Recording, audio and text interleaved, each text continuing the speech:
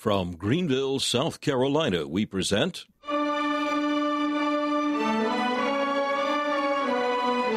Let the Bible Speak.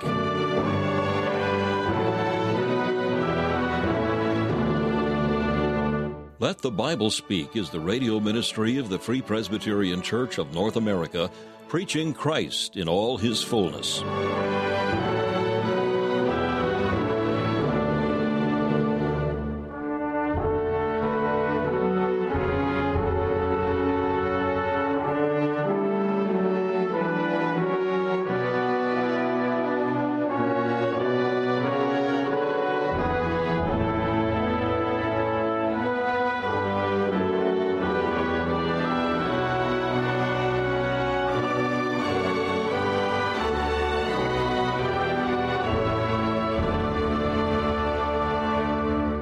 Welcome you to this broadcast of Let the Bible Speak, featuring messages preached by Dr. Alan Cairns, founder of Let the Bible Speak Radio Ministries. Currently, Dr. Cairns is bringing a series of studies in the earthly life of the Lord Jesus Christ, messages that will give us insights into the various aspects of our Lord's temporal ministry, from his teaching and miracles to his atoning death on the cross and his glorious resurrection. We'll hear from Dr. Cairns in just a few minutes. First of all, we invite you to enjoy this devotional thought from the pen of C.H. Spurgeon, found in his collection called Faith's Checkbook. Our devotional for today is called Covered and Protected. The text is Psalm 91 and verse 4. He shall cover thee with his feathers, and under his wings shalt thou trust. His truth shall be thy shield and buckler. Oh, a condescending simile indeed. Just as a hen protects her brood and allows them to nestle under her wings, so will the Lord defend his people and permit them to hide away in him. Have we not seen the little chicks peeping out from under the mother's feathers? Have we not heard their little cry of contented joy? In this way, let us shelter ourselves in our God and feel overflowing peace in knowing that he is guarding us. While the Lord covers us, we trust. It would be strange if we did not. How can we distrust when Jehovah himself becomes house and home, refuge and rest to us? This done, we go out to war in his name and enjoy the same guardian care. We need shield and buckler. And when we implicitly trust God, even as the chick trusts the hen, we find his truth arming us from head to foot. The Lord cannot lie. He must be faithful to his people. His promise must stand. This sure truth is all the shield we need. Behind it we defy the fiery darts of the enemy. Come, my soul, hide under those great wings. Lose thyself among those soft feathers. How happy thou art!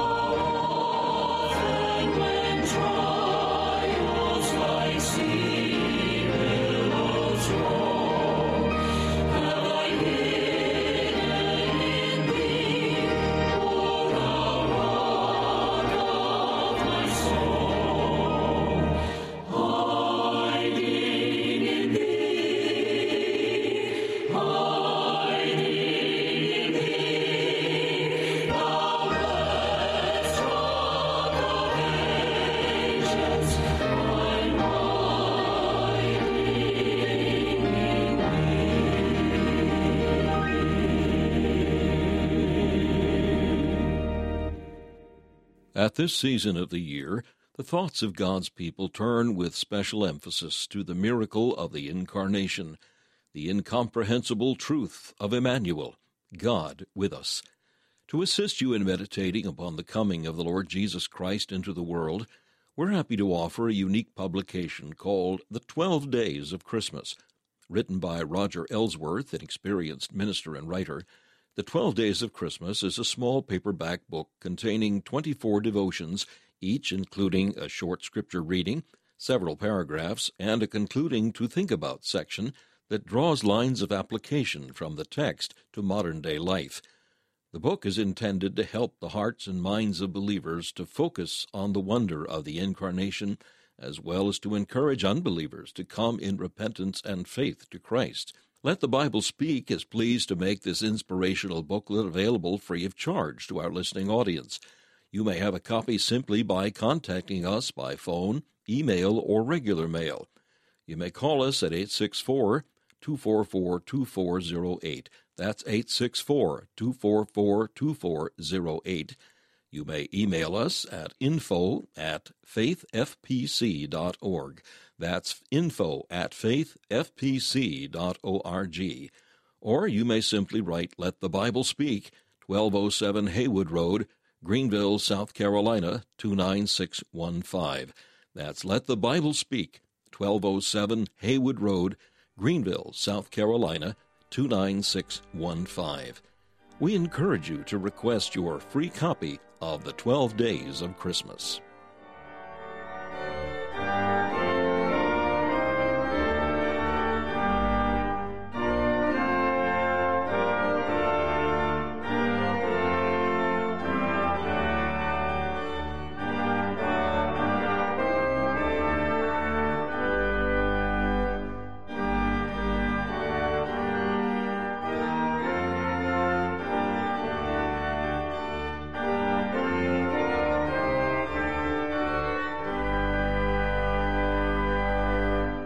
On this edition of Let the Bible Speak, Dr. Cairns commences a message entitled, Christ, Beloved by God, Blasphemed by Men. The text is Matthew chapter 12, verses 14 through 34. Christ had just healed a man with a withered hand in the synagogue on the Sabbath day. What should have been cause for rejoicing and praising God became a time of bitter anger from the Pharisees. More concerned with their stringent rules than the welfare of a handicapped man, they accused Jesus of blasphemy and began making plans to destroy him. In the course of the message, Dr. Cairns will point out 3 ways in which God the Father loves Christ. First of all, the Father loves his Son as the servant of God. By taking to himself a fully human body and human nature, Christ demonstrated his humility and his delight to do the Father's will. Then the Father loves the Son as the Savior of sinners, even the vilest and most despised. Now here is Dr. Cairns to bring the first portion of this message, Christ, Beloved by God, Blasphemed by Men. Now we're turning this morning, as we continue the studies in the life of Christ, to Matthew's Gospel, chapter 12. We're going to commence reading at verse 14. But you will remember that we're looking at the life of Christ. We're not trying to expound all that he said and deal with every subject that's raised in the Bible readings.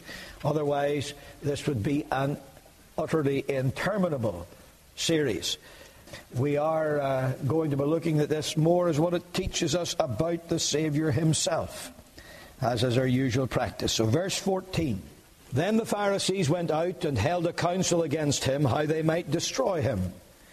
But when Jesus knew it, he withdrew himself from thence, and great multitudes followed him, and he healed them all, and charged them that they should not make him known, that it might be fulfilled which was spoken by Isaiah the prophet, saying, Behold my servant whom I have chosen, my beloved, in whom my soul is well pleased.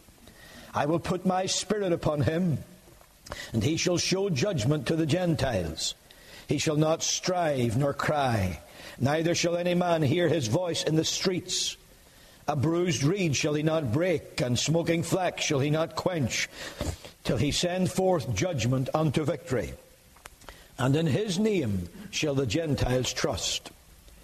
Then was brought unto him one possessed with a devil, blind and dumb. And he healed him, insomuch that the blind and dumb both spake and saw. And all the people were amazed and said, Is not this the son of David?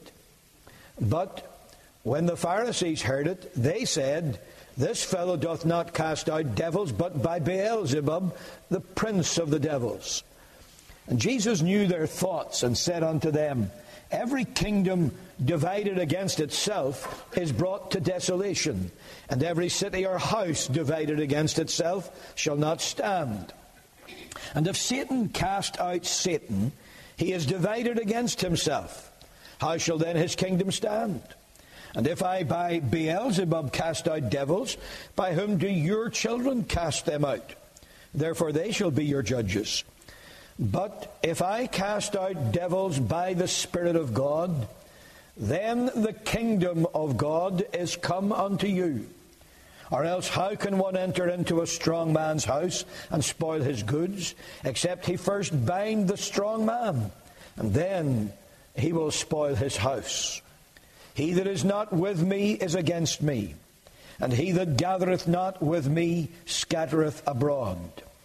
Wherefore I say unto you, all manner of sin and blasphemy shall be forgiven unto men, but the blasphemy against the Holy Ghost shall not be forgiven unto men. And whosoever speaketh a word against the Son of Man, it shall be forgiven him. But whosoever speaketh against the Holy Ghost, it shall not be forgiven him, neither in this world, neither in the world to come. Either make the tree good and his fruit good, or else make the tree corrupt and his fruit corrupt. For the tree is known by his fruit. O generation of vipers, how can ye, being evil, speak good things? For out of the abundance of the heart, the mouth speaketh. Amen. The Lord will add his own blessing to the reading of his precious word for his name's sake. It's a sobering thought that the worst demonstrations of human depravity often come from the most unexpected places. This morning, before coming out to the service, I was going through the 58th Psalm. And I noticed in the opening verses how the psalmist was struck by the same thought. Do ye indeed speak righteousness, O congregation? Do ye judge uprightly, O ye sons of men? That was obviously the boast of the people of David's day. But he goes on to say, Yea, in heart ye work wickedness. Ye weigh the violence of your hands in the earth. You speak righteousness, but in reality work great wickedness in the heart. Now the Jews of Christ's day would have looked for depravity in the publicans and in the sinners, and perhaps even more so in their hated heathen Roman conquerors. And there's no doubt that they wouldn't have looked in vain, that they could have found evidences of great depravity in the Romans and in the publicans and sinners among the Jews. But for the blackest depths of human wickedness, what can compare with the first verse that we read today, verse 14 of Matthew chapter 12? Then, now understand the connection. The Lord Jesus Christ had just commanded a man whose hand was withered to stretch it forth. It was the Sabbath day. It was in the temple. Jesus said, stretch forth your hand. Now every other person round about was doing the very same thing. The Pharisees themselves took it for granted that they could stretch forth the hand on the Sabbath day. But when Jesus said to this man, stretch forth your hand, and that withered hand received strength, and he stretched forth his hand, and it was as whole as the other, then, verse 14, the Pharisees went out and held a council against him how they might destroy him. Now that gives us a chilling commentary on the nature of fallen man. Christ is beloved by God, but blasphemed by men. And as I thought of that, I realized that despite the fact that men hate him, Christ is the beloved of God. There's a lot of things I would like to take time to talk about there that I don't have the time. One thing that before we go any further, I would like you just to take on board, because this is a thing that very few people ever stop to appreciate. And that's the close connection between God's love and God's election. He says, "This is my servant whom I have chosen." The passage that he quotes from Isaiah 42 actually calls him mine elect. Matthew says he's my beloved. And that connection between beloved and chosen is all important. God loved him, and therefore he chose him for this office. The same thing is true when you're dealing with the people of God. In Ephesians chapter 1, you find this emphasis on God's people being the objects of divine love, and therefore the objects of divine choice. Some people, and this is a big, big subject that I really will not try to get into, but some people misrepresent the teaching of God's Word on the decree of election as if it were some decree from a God of small mind, small heart, a God who's acting out of bitterness and anger and hatred. This is the lie of the devil. The very opposite is the case. The decree of God's election is the greatest possible proof that sinners can have that God has a heart of love. Amen. He loves, and therefore he chooses. Why he loves, I cannot explain. I've often given you the example that Willie Mullen, the great Baptist preacher, gave years ago. He was not the first to be asked a question and answer it in the same way by any means.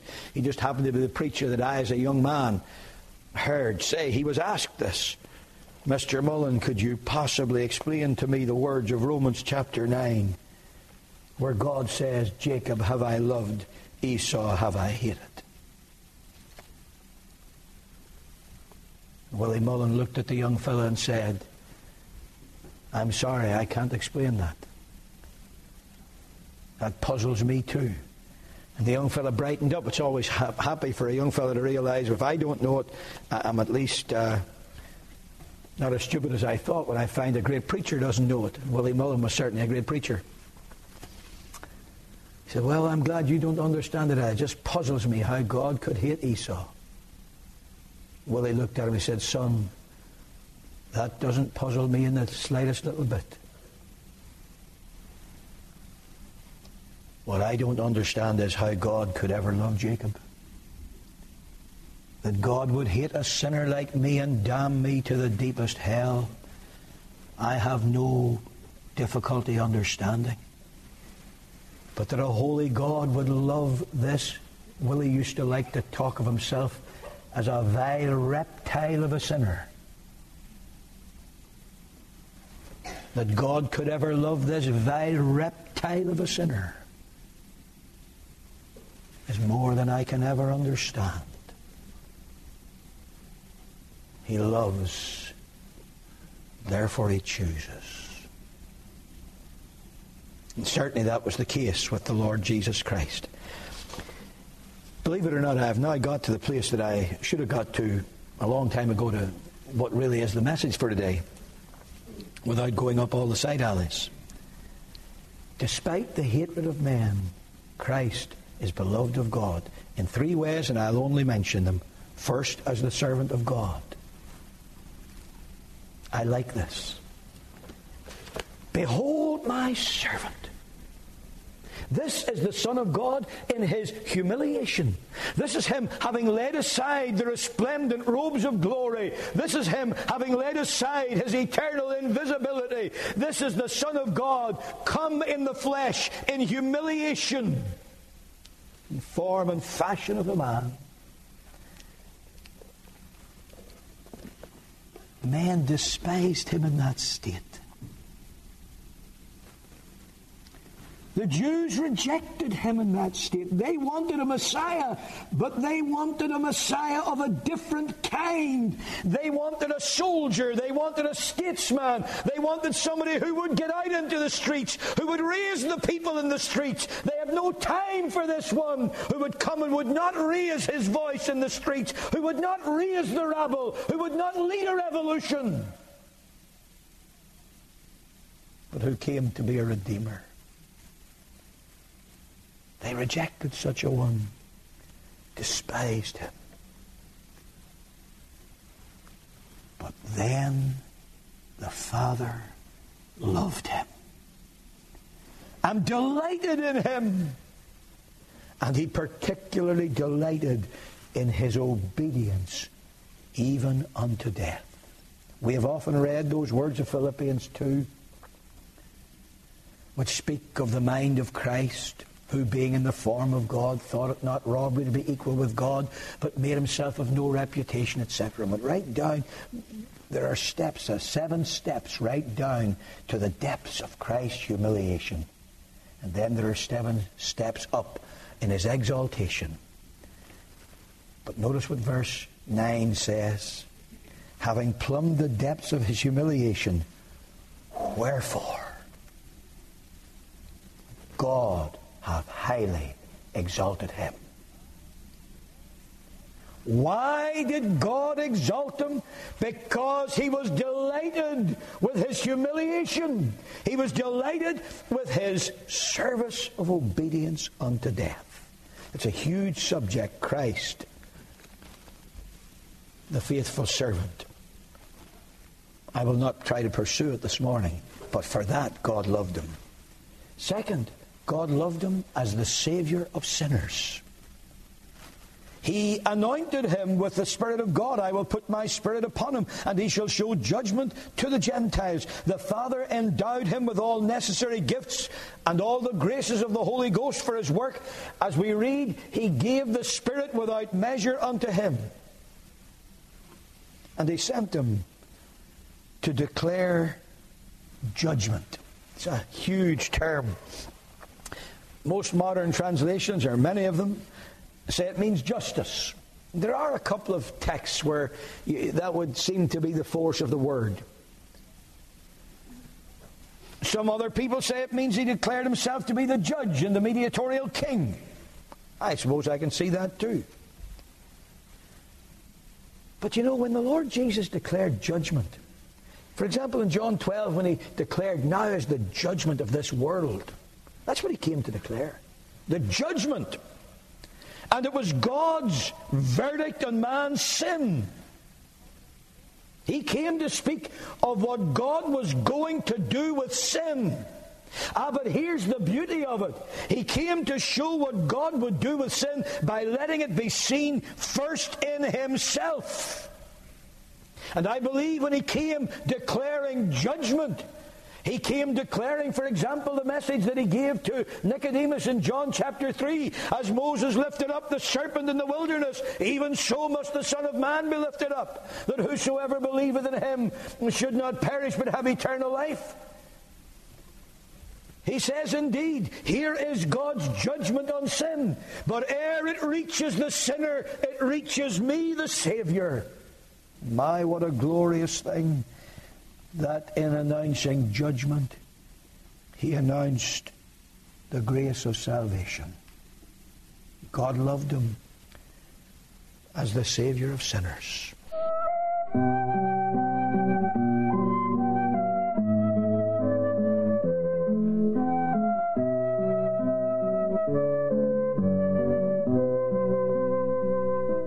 You've been listening to Let the Bible Speak, the radio ministry of the Free Presbyterian Church of North America. We hope you've enjoyed and benefited from today's program. We're here as your servants for Christ's sake. If we can be of any further help to you in the things of the Lord, we invite you to contact us.